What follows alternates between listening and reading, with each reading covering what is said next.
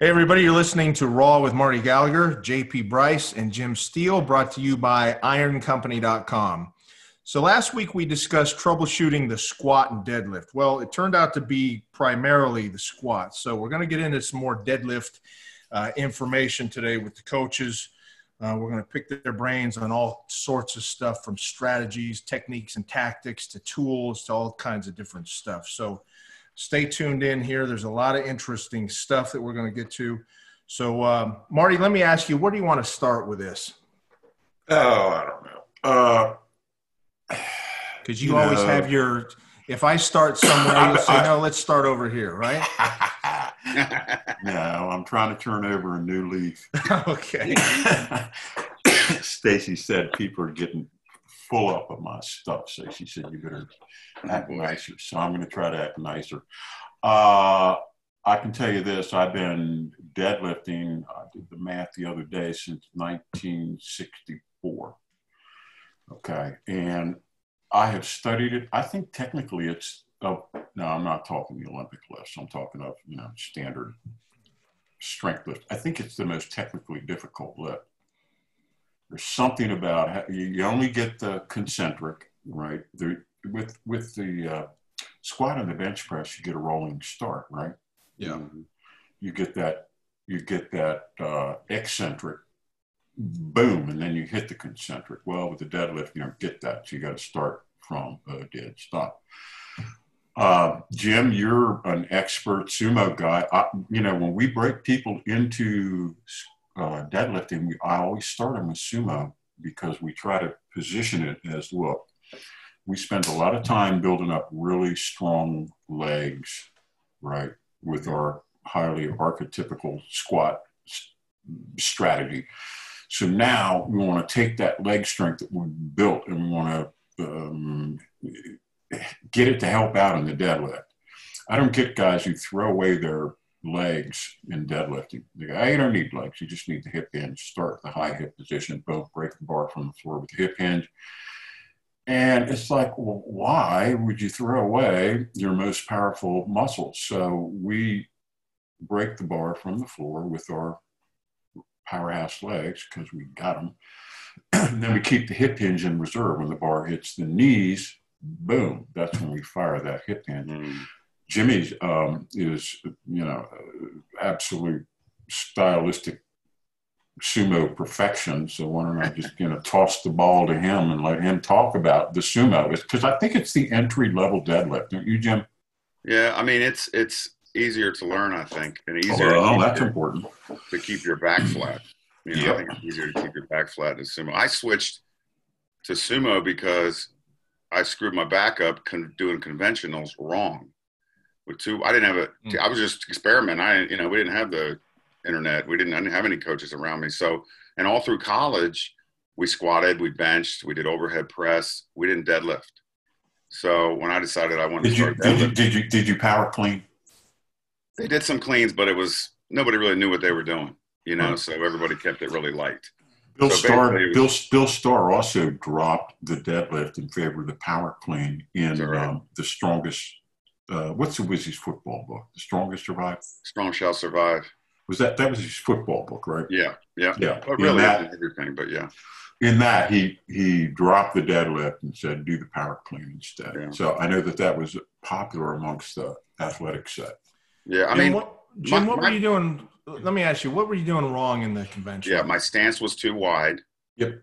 Okay, so it was halfway between a sumo and a conventional, and then I had my hands outside my thighs with a wide stance, so it was a lot of low back. Also, your shoulder. I've never seen it, but I guarantee you, your shoulders were way in front of the bar when you launched.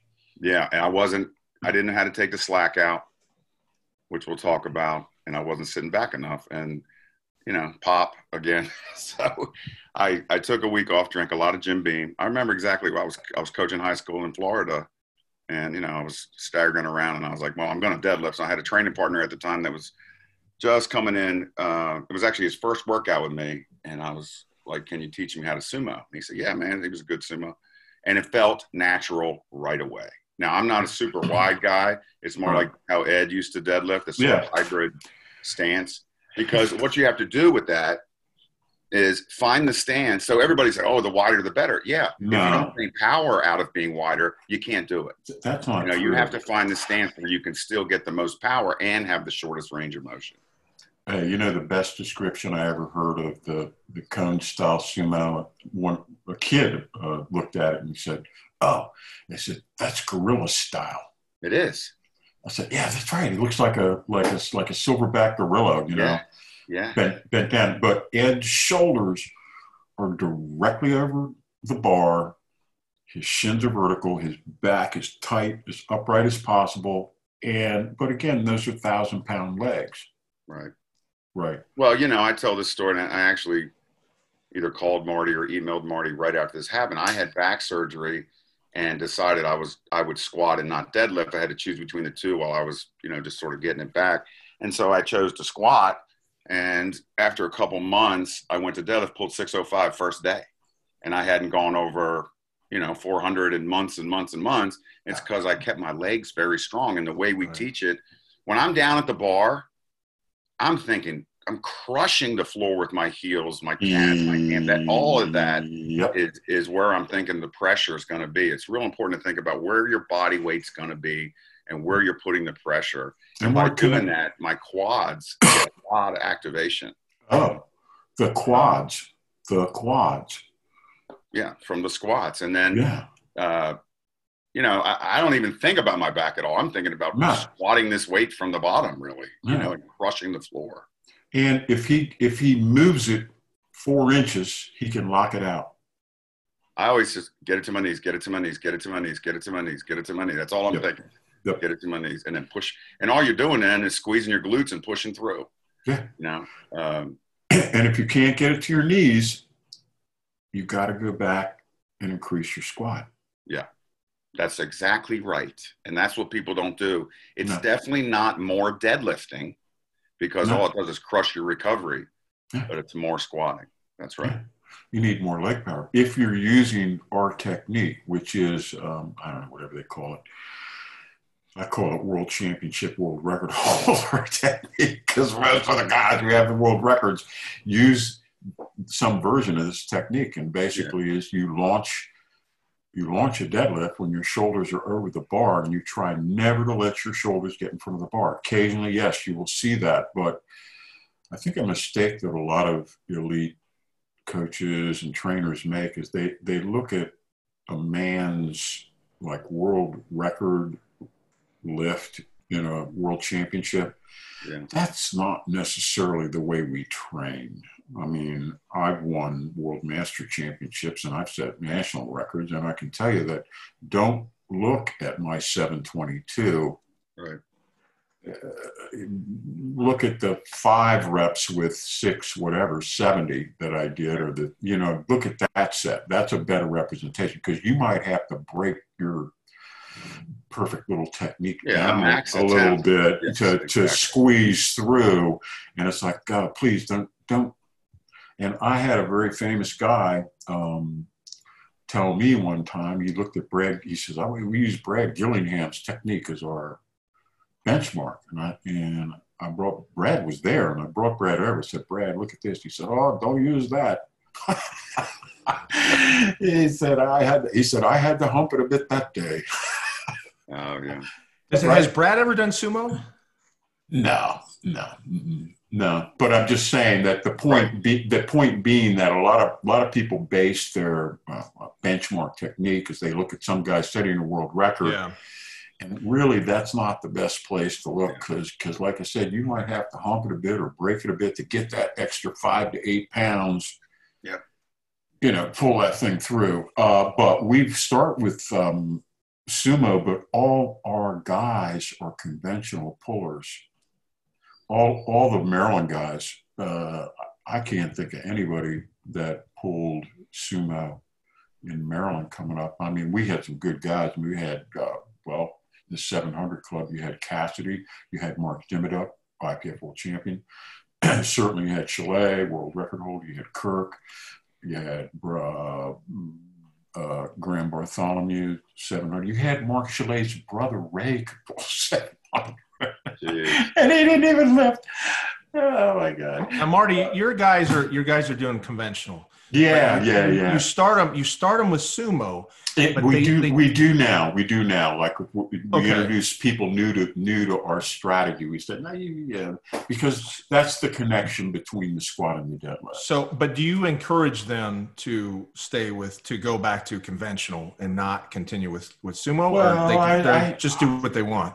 I don't know, Jim. I think it's what, a 60-40 split, or maybe 70-30. If I'm training athletes, we go 6 weeks sumo, 6 weeks conventional. Yeah. Okay. Yeah, and then it depends on them as to which they prefer. And it doesn't matter. It's 6 to 1/2, doesn't it? There's no right answer.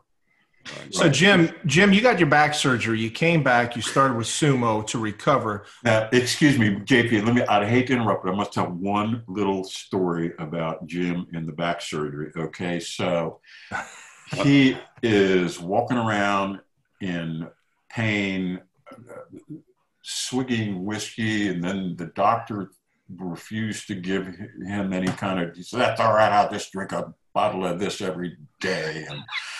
And he said, I'm going to pull 700 one more time, because if this surgery doesn't go right, I'll never get a chance to do it again. And I'm like, on the other end of the phone, I'm going, I don't think that sounds like a good idea. Jim, you're going in for major back surgery and you're telling me you're determined to pull 700 on an injured back so badly that it requires surgery?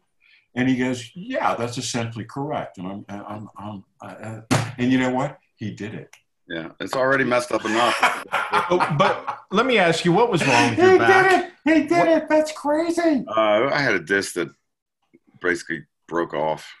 So it actually broke, huh? In my spine. Ooh. So were you having major nerve pain? Oh, you don't even know, man. It was just, it changes you as a person. It was all, I would. Well, but I mean, this is like within the last 3 years, right? It's 3 to 5, I guess. Yeah. And this is recent history. This isn't something that happened in 1982. No. How did you actually break the disc? Was it from deadlifting? Well, initially, I think it started pushing through when I was in college and I was doing those stiff-legged deadlifts with. Yeah. Reach out at the been bottom. there, done that. Should you tell that horror story real quick as a kind of a warning message as to what not to do? Yeah, I mean, I think it's a case where you have people coaching who, in the old days in a football team, even in college, it was like, who wants to be the strength coach? And somebody in the room who lifted a little bit would raise their hand and, okay, you got it. So the technique, the technical aspects of it weren't in there. I mean, what's funny is we'll spend an hour talking about the squat like last week, and we still weren't done. Right. Where, in college, it was like, okay, just, go ahead and squat and, put your feet shoulder width or deadlift and do that. It just wasn't as technical. But so we weren't doing conventional deads. We were doing a lot of stiff legs for the hamstrings. I was standing on the bench, 325. And, I was usually coming down to my instep or whatever. And he was like, at the bottom, reach way out, get that stretch in your hamstrings. Fabulous. Yeah. And, everybody says this when they blow a disc. You feel like people can hear it. Yep. And it sounded like I could hear it. It was inside, but I was like, yeah, now I've screwed my back up. And so, it made me want to be a coach, actually, honestly, being around crappy coaches. Because Did he go, shake it off, no pain, no gain, you don't want it bad enough? No, nobody said that to me. I would have throttled his ass. But did you have to? So wow. When was that? Oh, geez, 87. Mm-hmm. And then over the years, I got smarter, but just over the long haul of just constantly, pounding it. It sort of got a lot worse. And I would get the sciatica, take a bunch of drugs, rest it, it would go away. And then one time it just stopped going away. And I had seven epidurals. And so I go to the doctor and, he does his little circuit training in the morning and all that. So he thought he knew something. And he's like, we're always talking about lifting. And he's like, I was like, Doc, just give me one more shot. Yeah. And another, 50 oxys. And he's like, no more drugs and no more shots. You got to go see, Dr. Smith or whatever. So I did. It was immediate relief. Immediate. And I think I actually pulled 700 later after that. One more time. So what did they actually do? Go in and just fish out the part that was broken off and kind of trim up the rest a little bit? Yes, trimmed it up. That's right. Mm-hmm. Yeah. So you come back from that. So you go with Sumo. So how did Sumo end up doing for you? How did you like it? How did it aid in your recovery? Well, right away it helped, but I actually ended up going back and, I just have these things in my head sometimes. So I was like, well, if conventional puts the most stress on your back, why don't you defeat that MFer and deadlift 700 and do it more?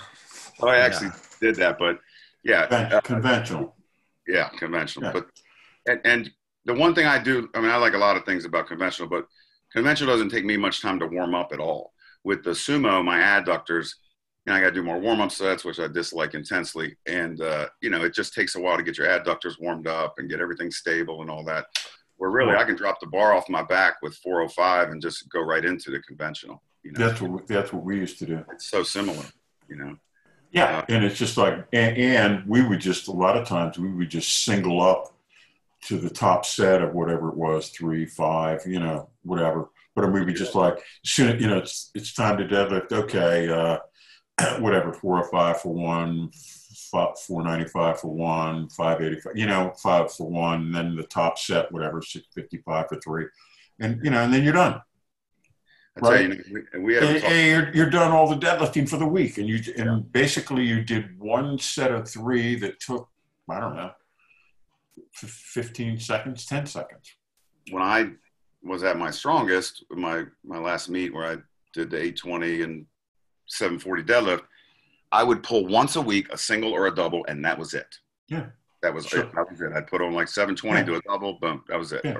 Yeah, that's chalet stuff. Yeah, because I was squatting and I was a lot of volume. Yeah. And the squat and the deadlift, done the way that we do them, uses a lot of the same muscles. You use the lower back, you use the abs, you use the glutes, you use the upper thighs for sure. What else? You just use a lot of the same muscles, and there's no way you're going to be like squatting and deadlifting, 4 times a week or whatever is the current hip thing to do. And I mean, you can do that, but you have to make it across the finish line. So you have to modulate the intensity. Yeah, I don't know anybody who's squatting 758 or more who's deadlifted more than once a week or once every 10 days. Yeah, I don't know how it's done. Yeah. How close in weight should your squat be versus your deadlift? Because they're usually pretty close. That's a good question, JP. But you know what? You'd be surprised. There's a lot of variance depending. This is where body proportion comes in. Mm-hmm. Exactly. I'm a natural squatter, but I have short legs. I have long. My shins are long, but my femurs are short. Right. So I'm a very good squatter, but, it depends on your body type. I have friends that they're long legged and the squat for them is horrible, but they're great. They're great conventional deadlifters. Yeah. Yep. Right. They can just naturally get in that start that you want to get into a coiled start position in conventional deadlift. And some guys can just naturally get into that thing. It's like, yep, I feel that, baby. All right, just push off your heels, break that thing up, man. It's like, bang. Yeah. And there's some guys that just naturally, there's some guys that are naturally good sumo deadlifters too. Yeah. Now, Kirk was a naturally good squatter. His deadlift was what, 150 pounds behind his squat?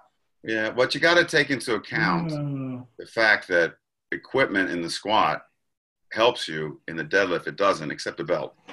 When I did 820 in a meet and I'm wearing a suit and wraps and I deadlift to 740, my deadlift is actually pretty close or slightly more than a raw squat that I would do with nothing on.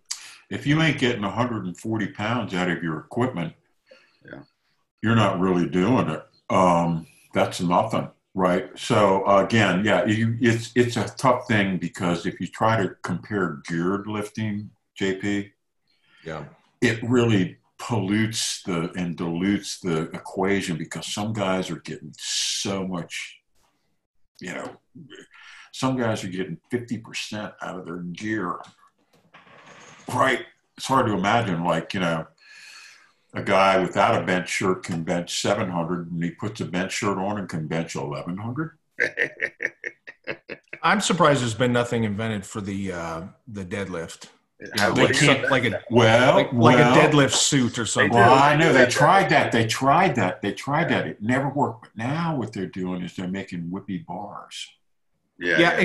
Go into that. Explain that, because that's important. Well, it's a longer bar.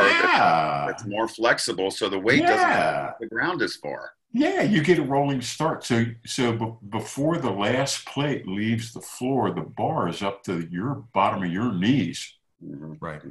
Oh, yeah. Now, in the old days at the IPF World Championship, they took the squat bar and they put it on the floor. There's your damn deadlift bar, boys. Yeah. Right. And it was stiff as a board. And now in training, Kirk pulled 825 and tripled 800. But the problem is that in competition, those 1,000-pound squats just knocked the tar out of his deadlift. Right. This is interesting. So 10 years after he retired, I talked him into going into a raw meet in Nevada, Laughlin, Nevada. The guy said, "Hey, I'll pay the way. Kirk, come out and lift raw." Kirk was 10 years retired. I think he was, 42 years old. Wait a minute. Is that the one you said, don't train at all for this? Just enter? No. That was after that was after his first retirement. This was 10 years down the road.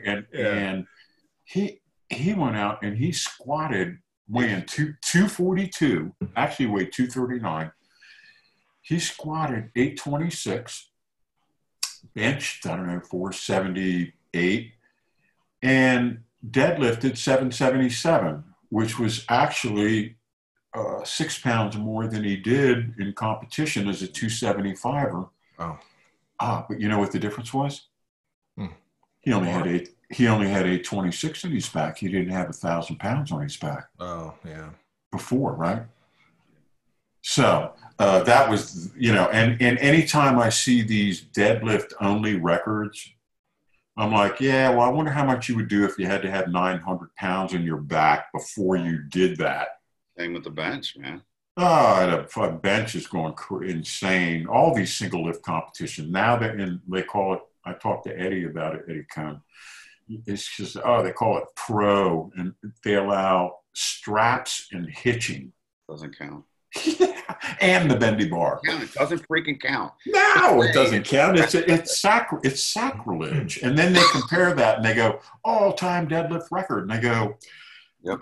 Well, okay, but you might. I don't know. It's just clown stuff to me. What were those bars? Let me ask you. When you were competing, Marty? They were probably using a lot of York bars and things like that, right? Yeah, Texas Power bars and Alico was. I think Alico was the way IPF. Yeah. So there were two form bars, Alico, and what was the other one? Ivanka, right? Those were the two like classy foreign. Yeah. And they'd have those. Oh, they'd have those at the IPF championships, and that was very cool. Yeah, I used to check when meet. If that bar had that diamond rough knurling, I love it. I know. I do. I like that aggressive knurling. I like to know it's there. I like to hold on to it. It's just like a cheese grater. Yes. Remember those samples wait. Some guy gave Eddie Cohn a set as a gift. I don't know if it was a weight set.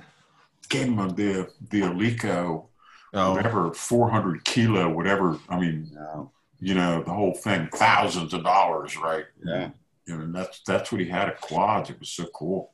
Sweden is supposed, where Alico's made. For some reason, they're supposed to have the absolute best steel for making these bars. Great women, great cars, and great steel. Yeah. But those bars must have been stiff as hell back in your day. I mean, there was probably no give at all, right? No.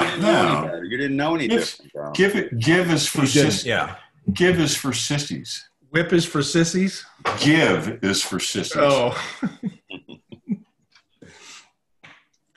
But they were. Did you tear up your hands on that grading? It's too hard for your little American hands. You should go to the back of the back. That is the trend now. The past few years, we've been seeing the knurling on these bars get lighter and lighter and lighter. That's because I hate that. That's an easier sale. You can't hold on to it though. That Kirk bar you sell is great. That Kirk bar. It was funny, Jim, and I don't know if you saw it, Jim, but I sent Kirk a few different pieces of steel that had been knurled. And this one aggressive knurling that we sent him, like, what did the guys say, Marty? They said, "Oh my God, no, don't make that one," because the one I sent was like Kirk loved it. Kirk loved it. Everyone else, I mean, they were ripping. I mean, it was horrible. There was blood all over the platform, right? That would have, yeah. I said, Kirk, we got to, you would have had lawsuits over that one. I said, we got to ease up on the knurling a little bit. Everybody's going to. And he's like, what? Why? Nobody's going to have neck skin left. You're all sissies. What's wrong with this one? I know, but everybody be pissed off and wanting to send their bars back because they're like half dead after they squatted. I know. It's just that blood is not cool, and with weight progressive resistance training, it should not be an integral part of training, bleeding. Anyway, we came up with it was an aggressive knurl, but it wasn't I'm going to kill you type knurl. No, it wasn't. So it turned out to be good, but very sensible. Now, in the Whippy bars, you're probably getting about, what would you say, about 2 or 3 inches of movement before the weights actually break the ground? I think more than that when you're really loaded up. If you've got 1,000 pounds on a bar, I mean, you get a pretty good pull going. But let's get back to the deadlift because we should talk some training too and talk some strategies. Yeah, let's talk strategies, variants, all kinds of stuff. Yeah, sets and reps, nuts and bolts, right, Jim? Yeah, I mean, I've always been you got to lay the foundation with heavy fives on that, man. Oh, yeah. Heavy fives on a deadlift and no more. Now I've done stuff like, let me see how many times I can do 515 and stuff like that. But as a whole with the training, the base, the foundation of the pyramid is, fives with that deadlift. And, on the squat, I would do multiple sets, but on the deadlift, I would usually just work up to one heavy set, which I know you love, Marty. But one heavy set of 5, right? Yeah, one heavy set of 5. And then, as I got close to meet, like I said, I'd be doing doubles and singles. But yeah, you drop it if you're peaking, right? 65 for 5, 585. That's pushing your 5 up, push your 5 up, push your 5 up, push your 5 up. How much weight each week are you trying to go up? 5 pounds, 10 pounds? Well, when I got decently strong, I could go up 20. Every week? Yeah, but you're not normal, Jim. Well, not for very long. It's a different mindset when He's not doing that for 3 years in a row. No, this is like my last 2 or 3 training cycles when I was, already deadlifting 700. So, I could do that. But if you're doing, in addition to doing multiple sets in the squat, right? Are you doing other leg stuff? No, 0. I did leg curls like one time, and I was like, "Why the hell am I doing this?" Right. And all right. But still, you're doing multiple sets in the squat. You're hitting it hard in the squat. For instance, something like I remember I had to do 5 sets of 6 at 610. Yeah. So I was sore for like a week and a half after that, man. So all I was doing was pulling. Double. Yeah. Yeah. What was your rep speed on these? On the deadlift? Yeah.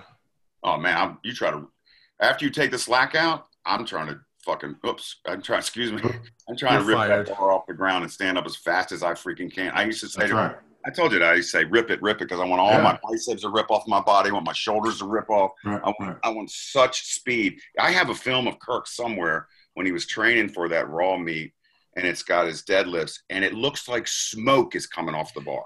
Do you know why, Jimmy? Well, because he wanted to get it before he lost his grip. Yes. Yeah. You guys laugh, but that is true. That was exactly our strategy. Is he had no grip. If there was any hesitation, he would lose it. Yeah. So it was like I told him, I said, Kirk, we got to move this thing from the floor to lockout ASAP. Yeah. And he was like, oh, I get that. And so that's what we concentrated on, right? It was like, get it up as quick as possible. God, give me the signal. He lost John Cook's 2,100 pound world total record of 242 stood for 13 years before Eddie Cohn finally broke it. At the 10-year mark, Kirk pulled the 800-pound deadlift that would have beat Cook's total record, stacked it up, down 2-1. They turned it down because two of the guys said, "Oh, he lost his grip at the lockout. He lost his grip at the lockout." And we're like, you know what? We're going to find you guys in the alley. And, it was just, anyway. So the point being is that, now, my pet peeve, of course, and always and forever has been, I was raised that you never dropped a deadlift rep. Mm-hmm. First off, you were respecting the training facility that you were in. A lot of times you're upstairs or something, weren't you, Marty? Right. Yeah, if your parents live upstairs, right? If you have an auto parts dealership underneath your gym, like chalets, right? If you're training at Hugh Cassidy's basement, and Eva and Danny are playing surreal music one floor above you, oh, you're gonna blow that session? It's like, oh, why don't you just stamp on a little child's dreams? No, you didn't do that. That was rude. Now it's standard operating procedure. Every Dumbo that can pull 405 for 5 makes a big deal out of dropping all 5 reps. I believe it's an attention gathering device. But talk about how important the negative is, and everybody seems to be throwing away the negative. Why would you do that? I don't know. Would we throw it away in the squat? It's 50% of the lift, right? That's how you got to think about it. The bench press? No, that's where the muscle building control coiled strength comes from, is the negative. We worship the negative. So Jim, when your rep speed was explosive, yeah. What about your negative? How did you do that? Well, I would reset on all my deadlifts. So I would do it 2 ways. So before a meet, I pulled everything from a dead stop. So it was going down pretty fast. I wasn't my hands never left the bar. But I would just set up again. Now, off season, I would do touch and goes. Mm-hmm. And now what I don't know if Marty told me something similar, and then I probably expanded on it was, you want to act like there's hard-boiled eggs on the ground, and you're not allowed to crack them. How soft you got to freaking hit the bar on the ground, because that last little 6 inches of control is everything when you're doing that touch and go, and then you want to turn it around as fast as you can. Interestingly enough, we had this thing at Penn that measured your explosiveness, basically, and it's your ability to change direction quickly. And what we found is the deadlift, the touch and go deadlift, where you're turning it around as fast as you can. That's what we always said to the kids. That improved their explosiveness more than plyos and cleans. Wow. That phase from down to up was very, in your vertical jump, was very similar to the down to up in the deadlift. And you know why that is? Why is that? Because a seasoned lifter, you follow the path of the bar, and the path of a descending bar is a straight line, right? Because that's gravity at work. That's the most efficient, a straight line. So the smart lifter, you adhere to that. Stupid lifter makes the bar adhere to his out of position body, right? So if your knees are forward, so all your leverages are off. So no, just the straight up and down. And the deadlift is that straight up motion. Now, once it gets past the knees, then you can do that backwards pull thing. But going back to the original point, the 5 rep set is sort of the default position. In fact, I don't know if I would advise doing more than 5 reps, to tell you the truth, in the deadlift. Jim Wright was a good friend of mine, Dr. Jim Wright. He was the head science editor of Flex magazine for, I don't know, 15 years. Jim told me that most of the injuries occurred in the deadlift because you can keep repping. The legs and the back are strong enough to keep repping, even though the upper back is fatigued. Mm. So the upper spine is at risk, but your lower body is still strong and can keep going. He said that's when a lot of the spinal compression injuries occur, right? Because you can keep going because it's part of your muscles are stronger than others. So, and I don't have a lot of occasion to do more than 5 reps, to tell you the truth. I don't feel a burning desire to get really good at, like, I don't know, 10 rep sets of deadlifts. Yeah. That doesn't sound. Then what are you working on now? I don't know. If you're going to be worried about hypertrophy and it's great for your lats, then why don't you do more sets and less reps? You know what I mean? Yeah. Of lower reps. You're compromising your poundage so much that I really don't know that it's worth the effort. It's the most beneficial exercise, but it's also the most dangerous. And if I think so. Let fatigue, be the factor and not strength, you're going to get hurt.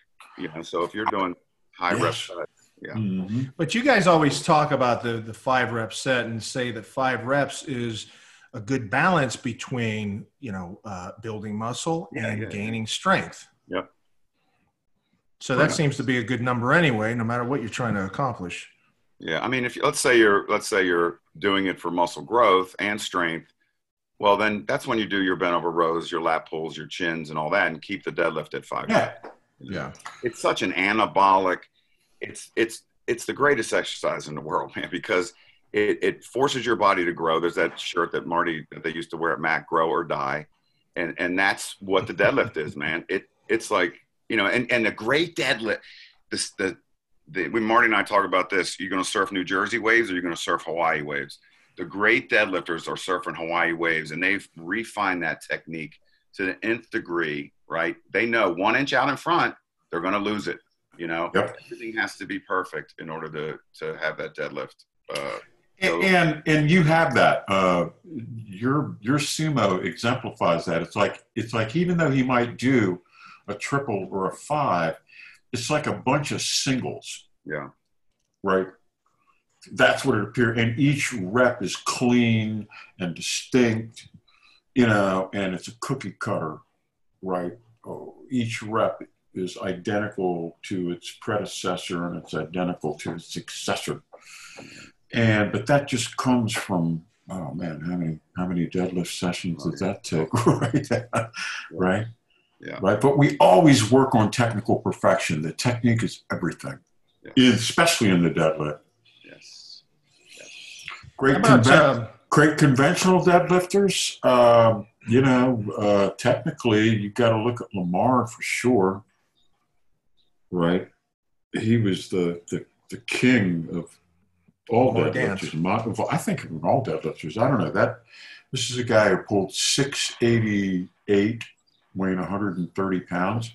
And it's like nobody's ever come within a country mile of that. And that was done in the 70s. Right. So, but he also had beautiful technique. If you go back and you can go onto YouTube and you can get pictures of that lift, you'll see that the bar travels in a perfectly straight upward line and his body contours to that line perfectly. And don't you think, as far as the sumo goes, that Dan Austin was the Dan was perfection. JP, you got to watch him on YouTube, or if they have it on there, because it'll be like 700. He's weighing what, Marty? 148, 165. Yeah, 148. He's pulling 722. It is perfect. Every single rep. It has to be. Yeah. Or it stays glued to the floor. Yeah. Right. It's either with Dan, it was like if he got it moving an inch, it was history. Yeah. But he sometimes I don't think and that's the other thing. I don't think I ever saw him miss a rep. I went to the Nationals when I was with Wagner and he didn't miss any lifts. No. Yeah. I coached him at the World Championships in Örebro, Sweden in 1991 when he won Best Lifter, and I was his coach that day. We talked about this before, but I met him when he was a strength coach at South Carolina. Yeah. And I was like, oh man, Dan Austin. Everybody else wanted to know. Everybody wanted to know what the football team was doing and all that. And you have 5 minutes. I think Jimmy. He was a 165er then when he won Best Lifter at the Worlds. I believe he pulled 748. More 165. I think that's what it was, something like that. Yeah. And so I sat there and talked to him about his training and how he's lasted so long. And because Marty, he's my age, right? Yeah. And he said, well, in the off season, I don't touch a bar. I said, what are you talking about? He said, I do all dumbbell stuff. And he does variations on the squat and all that. And he said, and then when I start training the deadlift, I never touch the ground. All I think about is 6 inches from the ground and turn it around as fast as I can. And continuous tension. That's what we do. Continuous tension. Isn't it great? And so I was like, oh, so I started doing that. And if you notice, you talk about muscle growth, Dorian does the same thing. Yeah. Dorian turns that around because think about the tension on the lats when you're turning that bar. Oh, yeah. You have to stop the bar, turn it, and you're so coiled. You're in the perfect concentric, explosive, coiled position. You just stomp the accelerator on the floor and hit it, and it is the perfect up. The perfect concentric is preceded by the perfect eccentric. Right. Yes. What about other things like deficits and things like that? Did you guys do that? Have you done different deadlifts, Marty? Oh, yeah. How about you, Jimmy? I was a big rack deadlift guy. How did that go? First went over 7. Did it transfer? What's that? Did it transfer over? I think it almost was a mental thing. I think. What does that mean? By me doing 800 or more, 700 was like nothing in my head. Fuck me. Well, that's, yeah. In your hands. That's real. It definitely contributed to my lockout because I would set the bar. When I would get up to the bar, I think it's right below my knees. And so all I was thinking about was hips. Push your hips through. Right. And I use straps on that. That's the only time I use the straps, when I would do like an odd lift. I tried standing. How many reps? Oh, singles, man. Singles. Okay, cool. Right. Maybe a double once in a while. But right, if you're feeling good, bounce it off the pins, get a second one. Yeah. I roll. I know Kirk did them standing on the plate. Cone did too. It always felt like crap to my back, but I think Kirk said it felt. I've seen him do 600 for 5 or 6 with. Yeah, standing on the gold 100. Yeah. We'd lay the 100, and these are the old 100s, the skinny ones, and we'd lay one down. And in the off season, we'd mess around with standing on because we were all narrow stance conventional deadlifters, so we'd stand on the 100, and man, that's way down there. Yeah, it is. I don't like it. It's just, it's just wow, you're really scrunched down. But again, what is the deal? And that was probably good for about 3 or 4 inches on the thickness of that plate.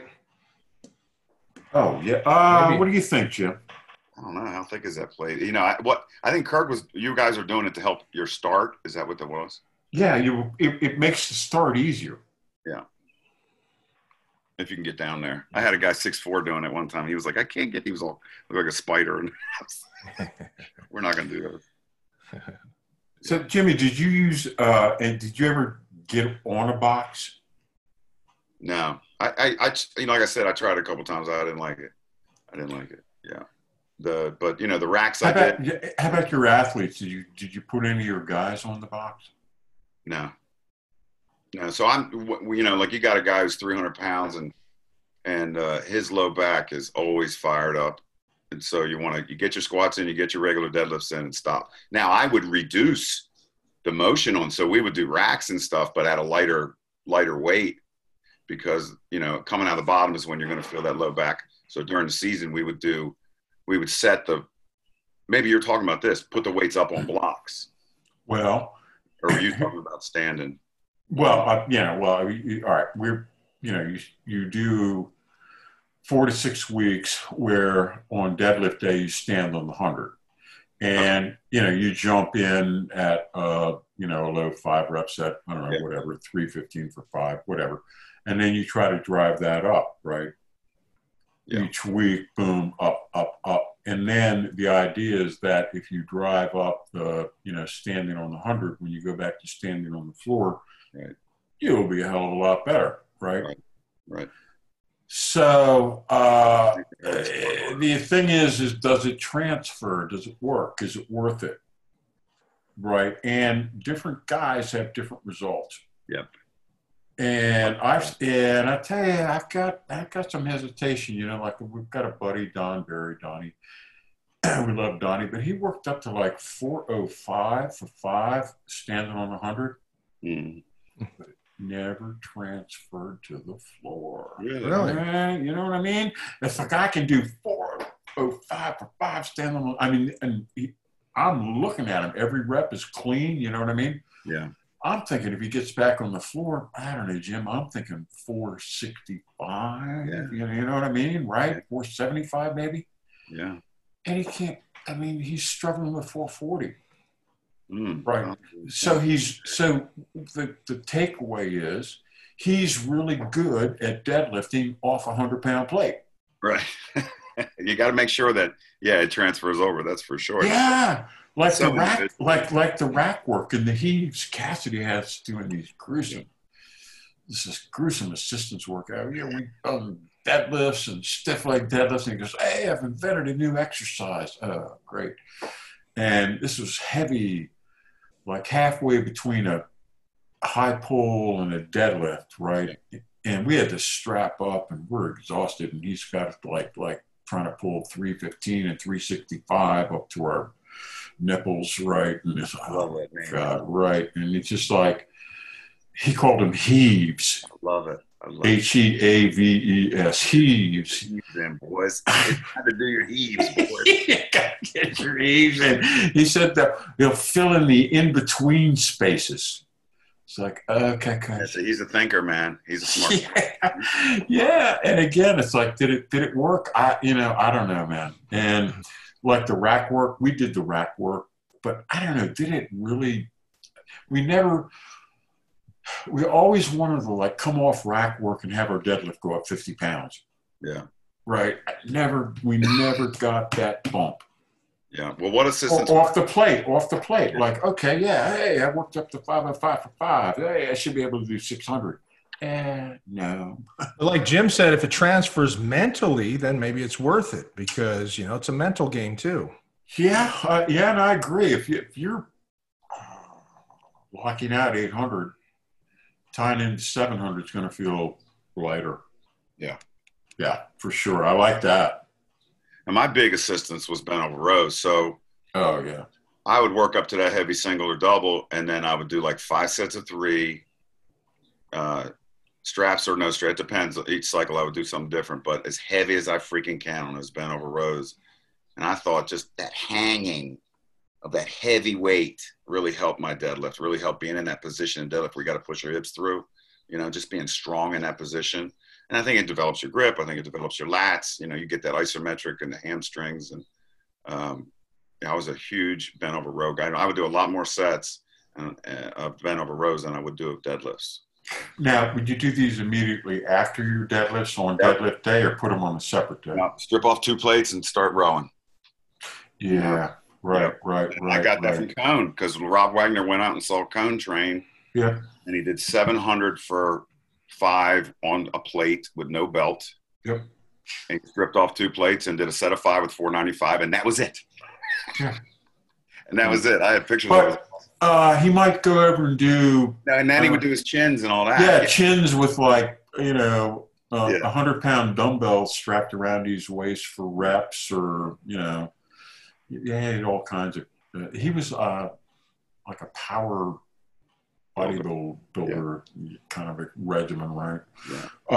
But Ed would always, at his peak, before he lost his ability to sumo, if he was in competition mode, he would work up to, I don't know, like maybe a 3 or a 5, depending upon where he was in the periodized cycle in the sumo.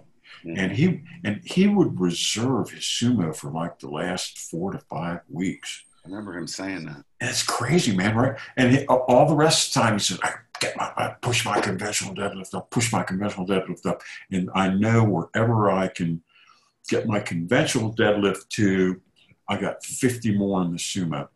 Yeah. Right. It's like, oh, okay.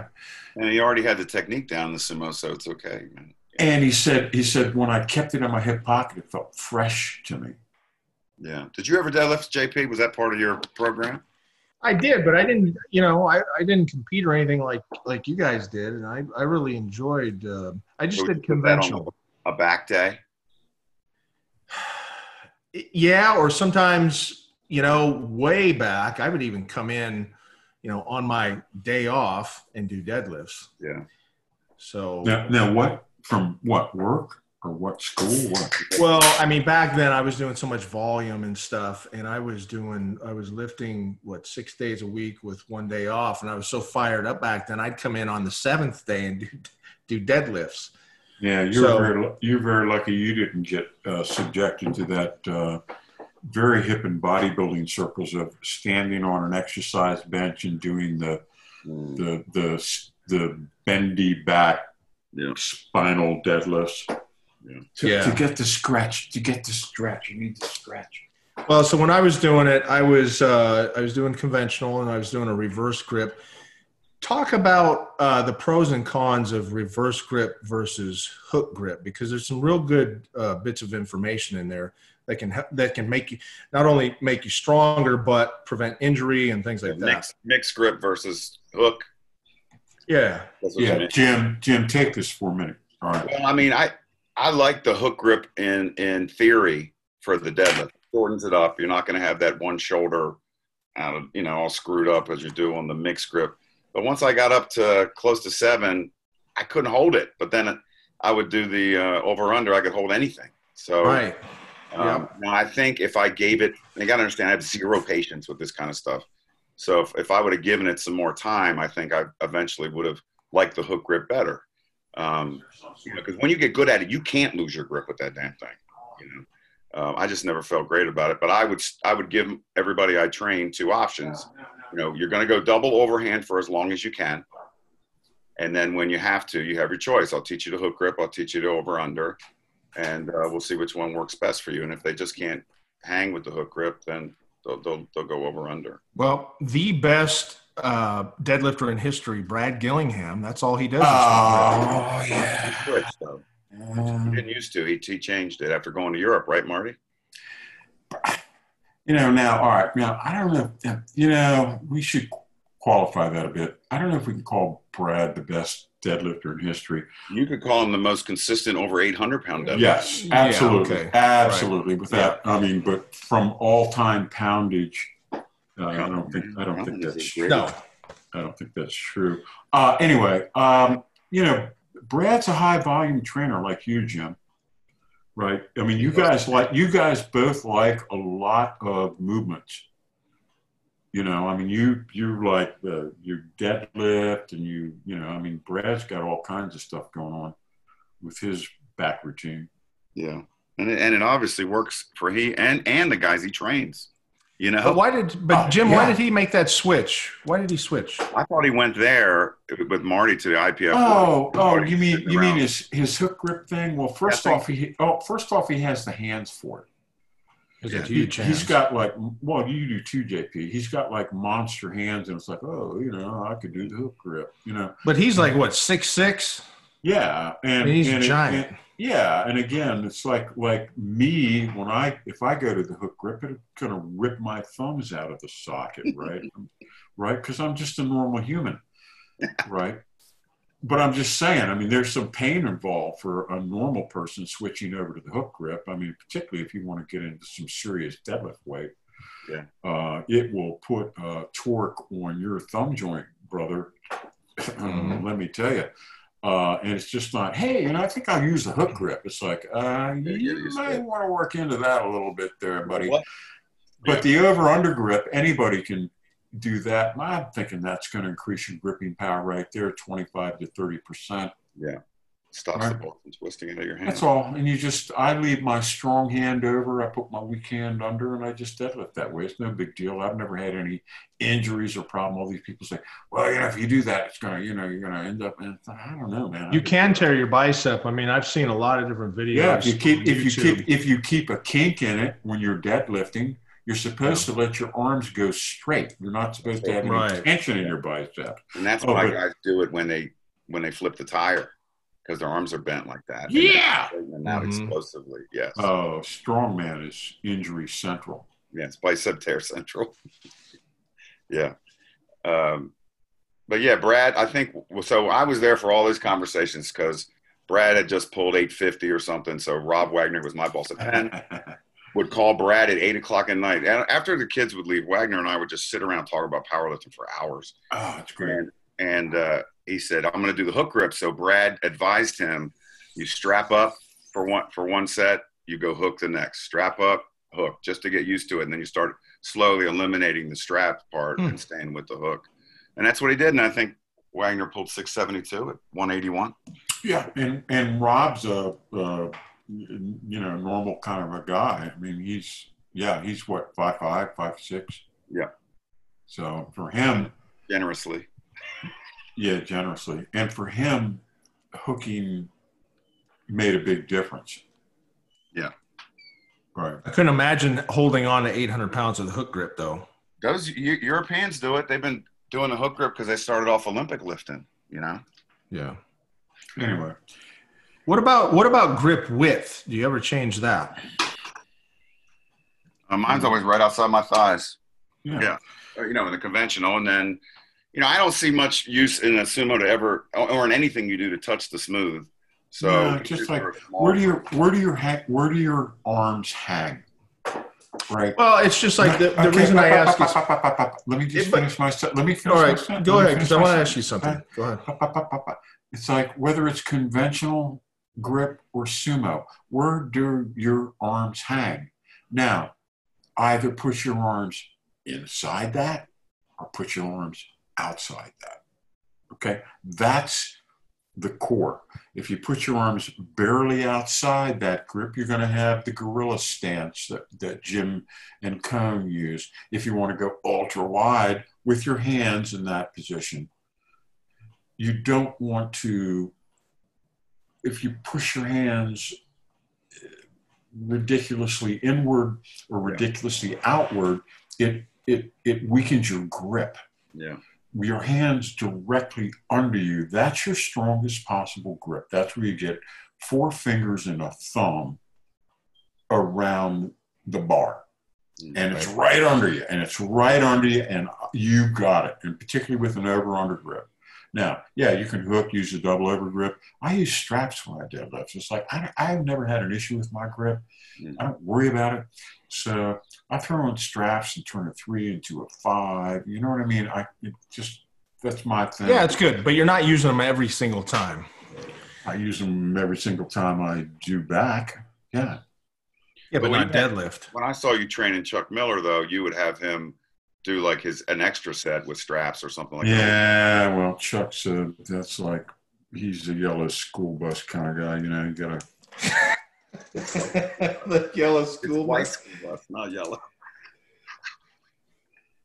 No, but listen, the reason I asked you about changing up the width, and I know it's nothing drastic if you changed it at all, but because that's what we do on the bench when we're doing different variations of the bench. Yeah, but not on the deadlift. You should think of your stance width.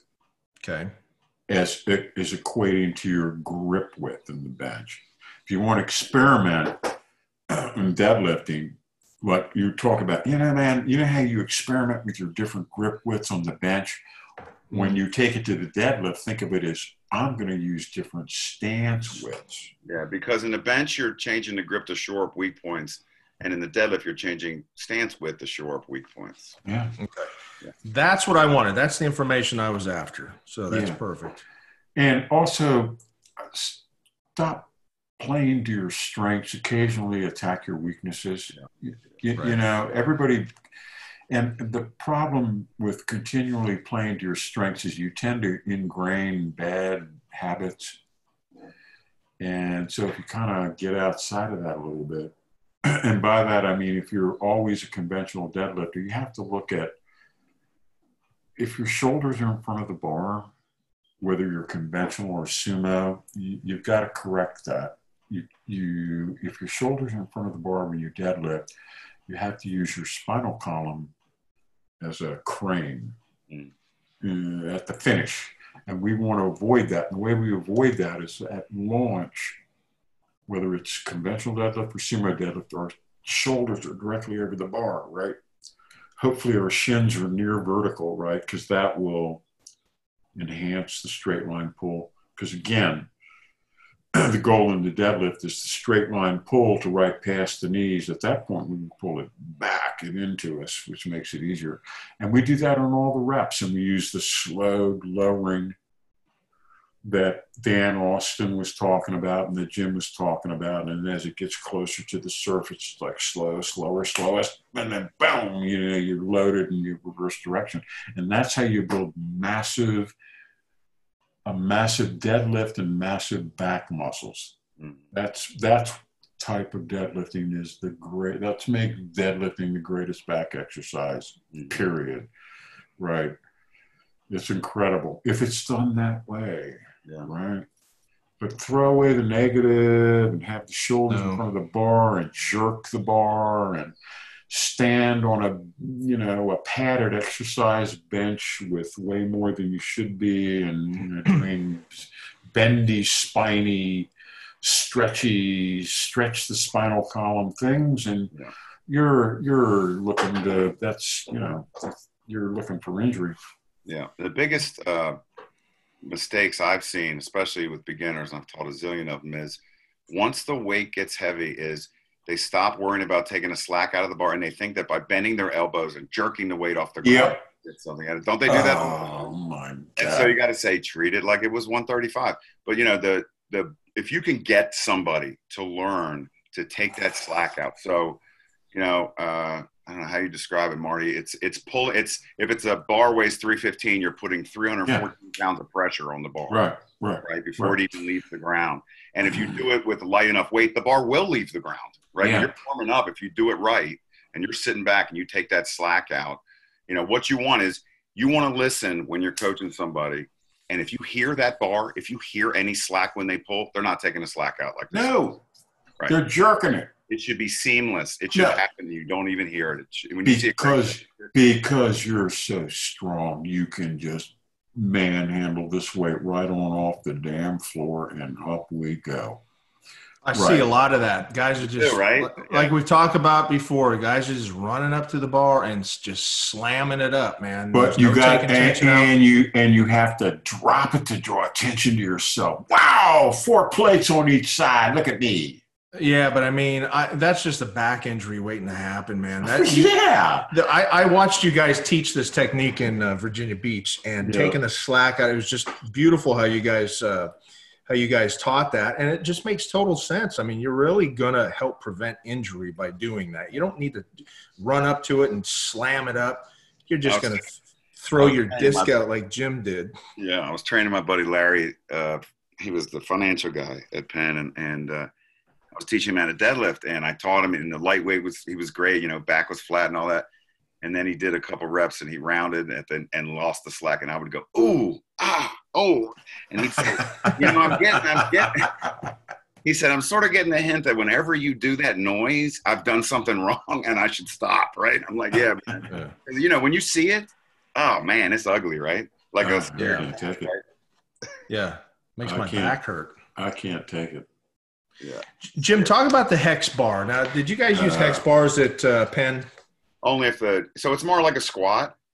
So I would try to do deadlift derivatives like a rack or like a weight on the blocks, like we had the pulling blocks that Olympic lifters use. So that's a little lower than a rack would be before I would go to a hex bar, because it's not the same. You know, I would always try to give them like a supported row or something like that if they couldn't really deadlift before I would go to the hex bar.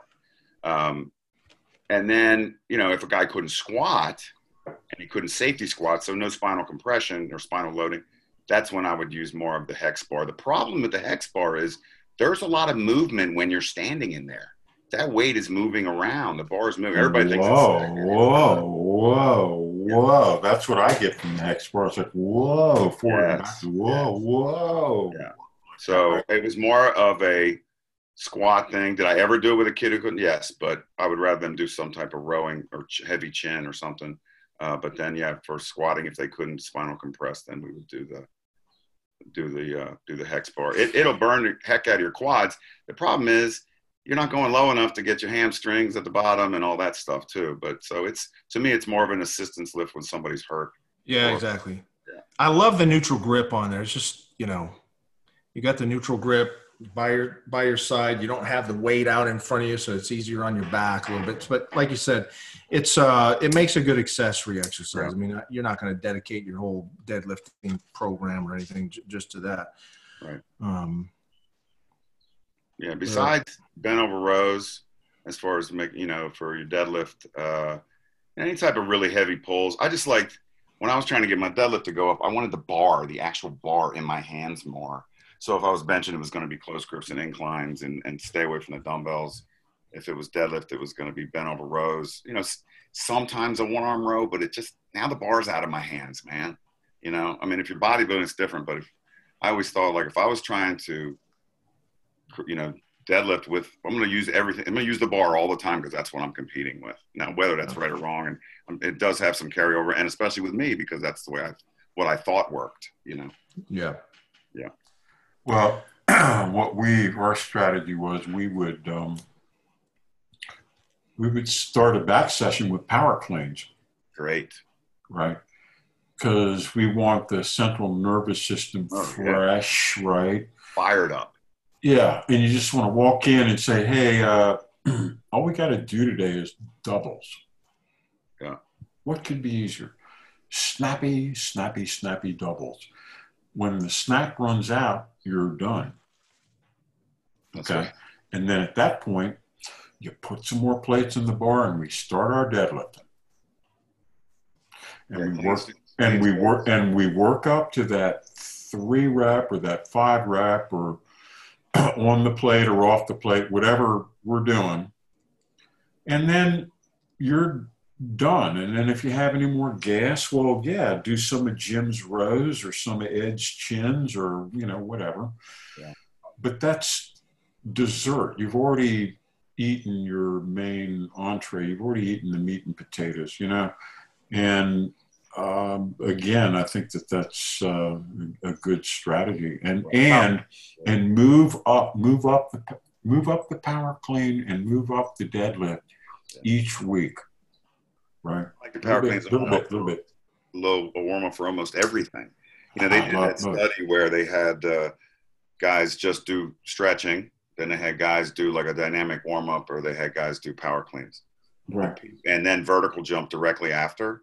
The guys with power cleans, their vertical jumps were higher. Yeah. Yeah, they went up more. So and interesting, Jimmy, is in the power cleans, you purposely keep your shoulders forward. You look at the first page of Tommy Kono's book, and he shows the curved spine.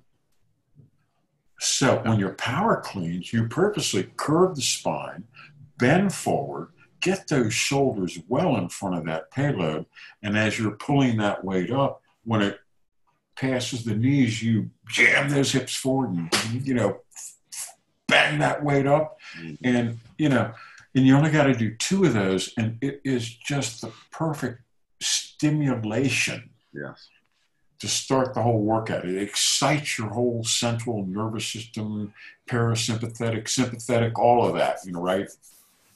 When we tested the vertical, I'd set up the cleans, and it can't be heavy, you know, it can't be a slow pull, you know, it's in that. No.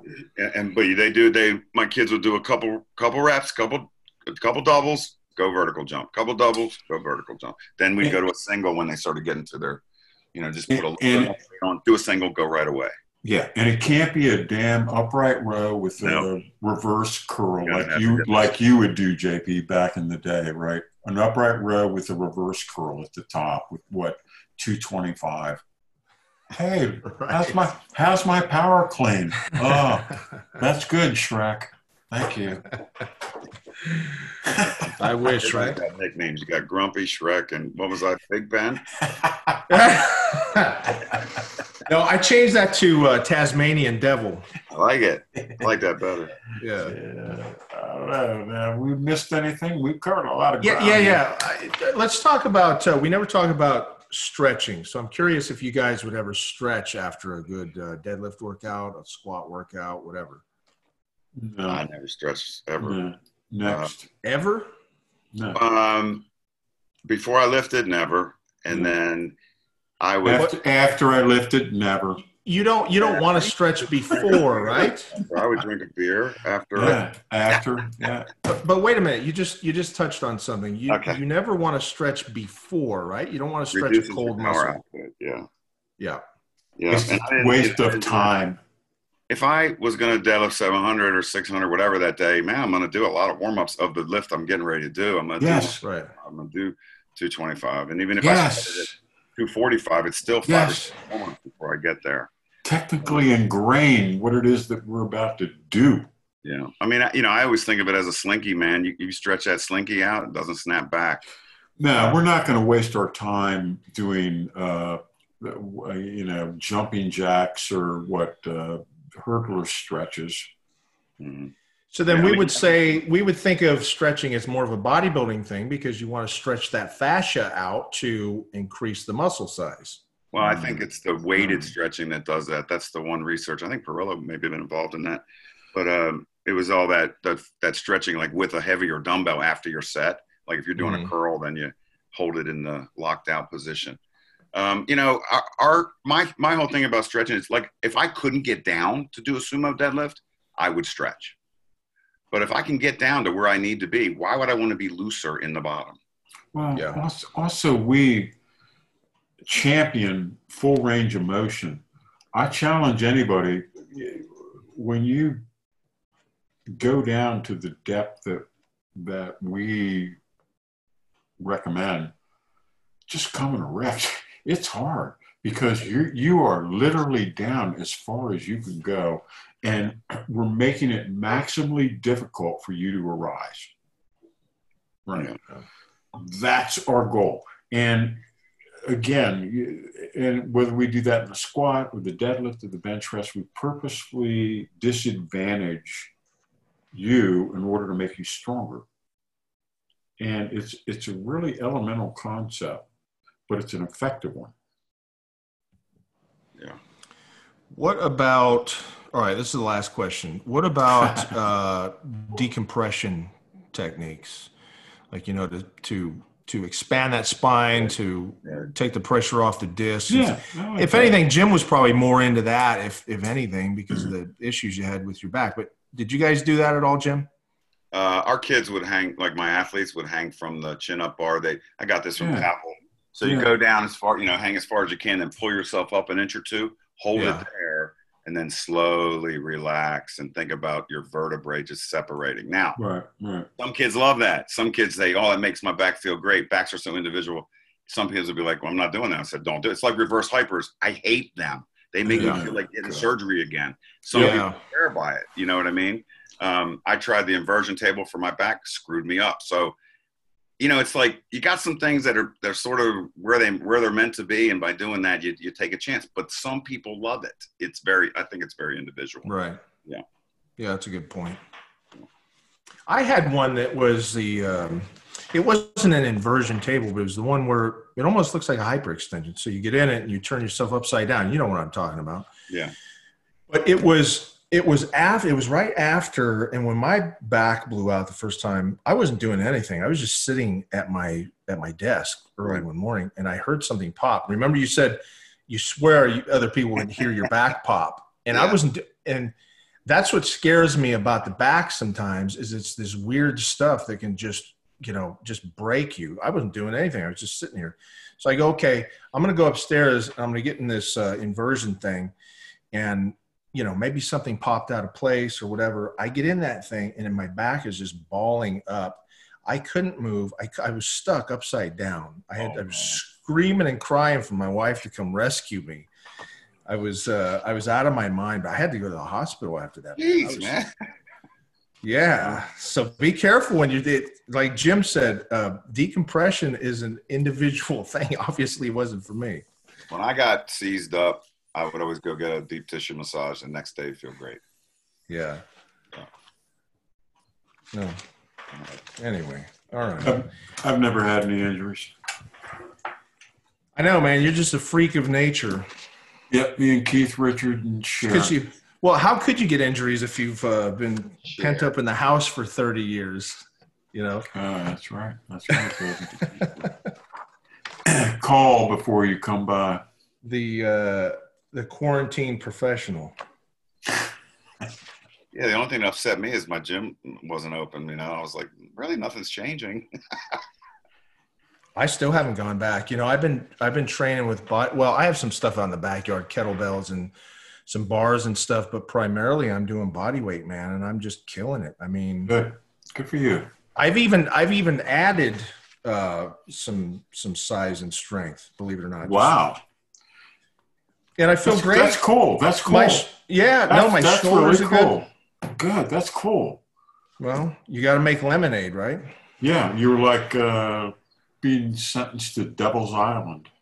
But a lot of it is using the techniques that I've learned from you guys, doing different things with the rep speed, and especially when you're doing body weight, it's going to be very light. You're not using any resistance weight. So you have to figure out ways to make your own body weight heavier and really slowing down the rep speed, using grind speed.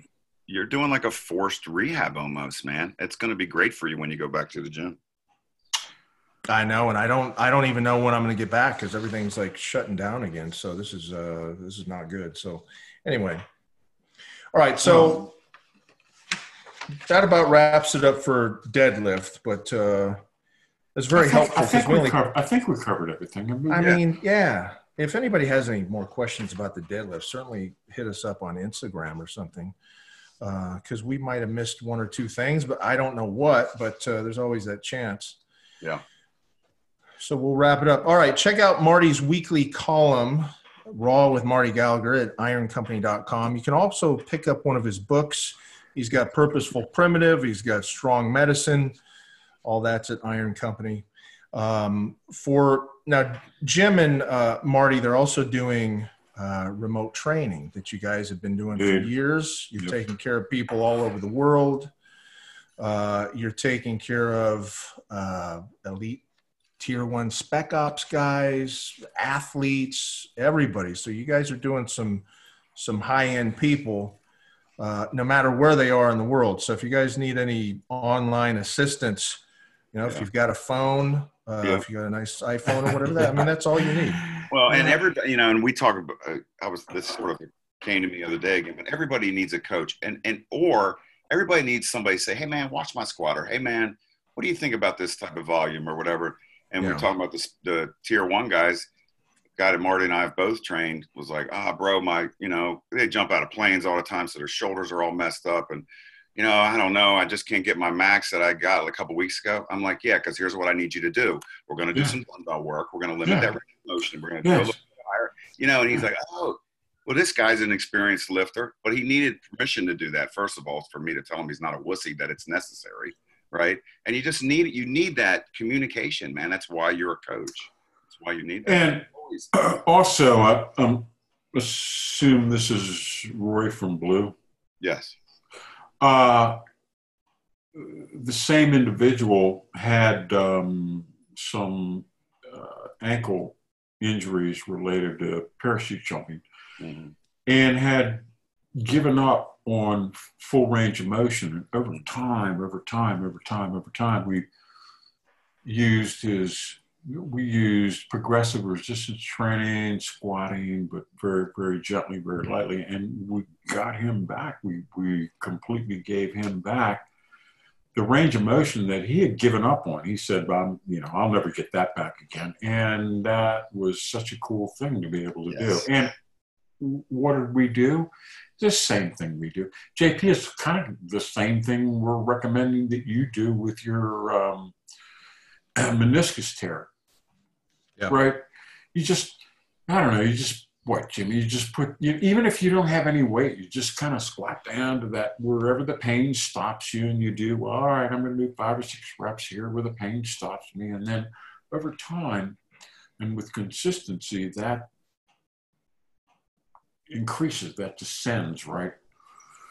And you break through. But that's what it takes. It takes consistency, and it takes somebody looking over your shoulder. That's right. For everybody. Yeah. And again, it's what we do. For us, it's like falling off a log. That's a good way to put it. Yeah, it is. It's so easy for us to get progress for people. It really is. And it's not harsh. It's not, you shall be perfect. It's so Marty and Jim, if somebody wants to get a hold of you on this, if they want remote training, just email marty@ironcompany.com or jim@ironcompany.com. They'll take good care of you. If you need equipment, if you're working out in your garage gym, your home gym, your backyard, you need bumpers, bars, mats, bands, anything, go to ironcompany.com. We've got all that stuff and more. We'll take good care of you. And finally, we've got Jim Steele articles rolling in. Let's see, Jim, we ought to have one put back up here in about 2 weeks. What is the latest? This is going to be, well, my new training partner is my 13-year-old son. It's all about the etiquette of what I've had to teach him and what I've learned and how to do things in the weight room and, the lifestyle of lifting and what's important, all that stuff. Cool. Tell him not to put towels all over the gym. Right? No towels. One towel limit, and it goes in your damn gym bag. Now, he keeps watching these guys that are lifting today. I'm like, rewind, man. Go back to Kirk. But see, the problem is all these kids have to have HD and all this and that. If you look at our old films of Kirk, it's not clear like the other guys. So they're like, when is this, the 40s? I'm like, no, man. It's the 40s, yeah. Pull up some Anatoly Pisarenko. All right. And some Yuri Zakharevich. Okay. They're Olympic guys? Yeah, Olympic guys, but these are like stud Russian at the peak dudes. And Pisarenko at his peak, well, I tell you, the most that was ever cleaned and jerked with a human is, off the top of my brain, I believe 588. Jeez. And that was by Ternenko. But Iranian. I don't want to get off. No, they never exceeded it. No one's ever exceeded it. And guess who was right behind Ternenko? 1 kilo behind Pisarenko. And so Pisarenko put overhead, whatever, but he only weighed 270. Right? He was like 5'11" and 270. So pull him up, because he is just a Superman looking dude. Yeah. My 8-year-old's training. I said, I thought he was going to go in his brother's room and cause trouble the other night. Oh. I said, are you going to James's room? And he said, Dad, because we have a mirror at the end of the hall. He said, Dad, I'm causing trouble. I'm flexing. I love it. Bug already, man. Take my lats. Take my lats. I'm flexing. I found my lats. They know how to do all the poses. Arnold 3/4. Yeah, everything. Yeah. Oh, love it. That's cool. All right. You can also go to Bass Barbell. That's with one S, bassbarbell.com. Jim's got all kinds of hijinks and stories and advice and mayhem. And you're not still hanging out with Chuck, are you? I haven't seen Chuck in a while. Okay, good. He is my good friend, though. That's a bad combination right there. All right, listen, this is the longest string of plugs I've ever heard in my whole life. That was a great one. That was great. Yeah, good one, guys. I appreciate it. All right. Talk to you next week. Adios. Bye.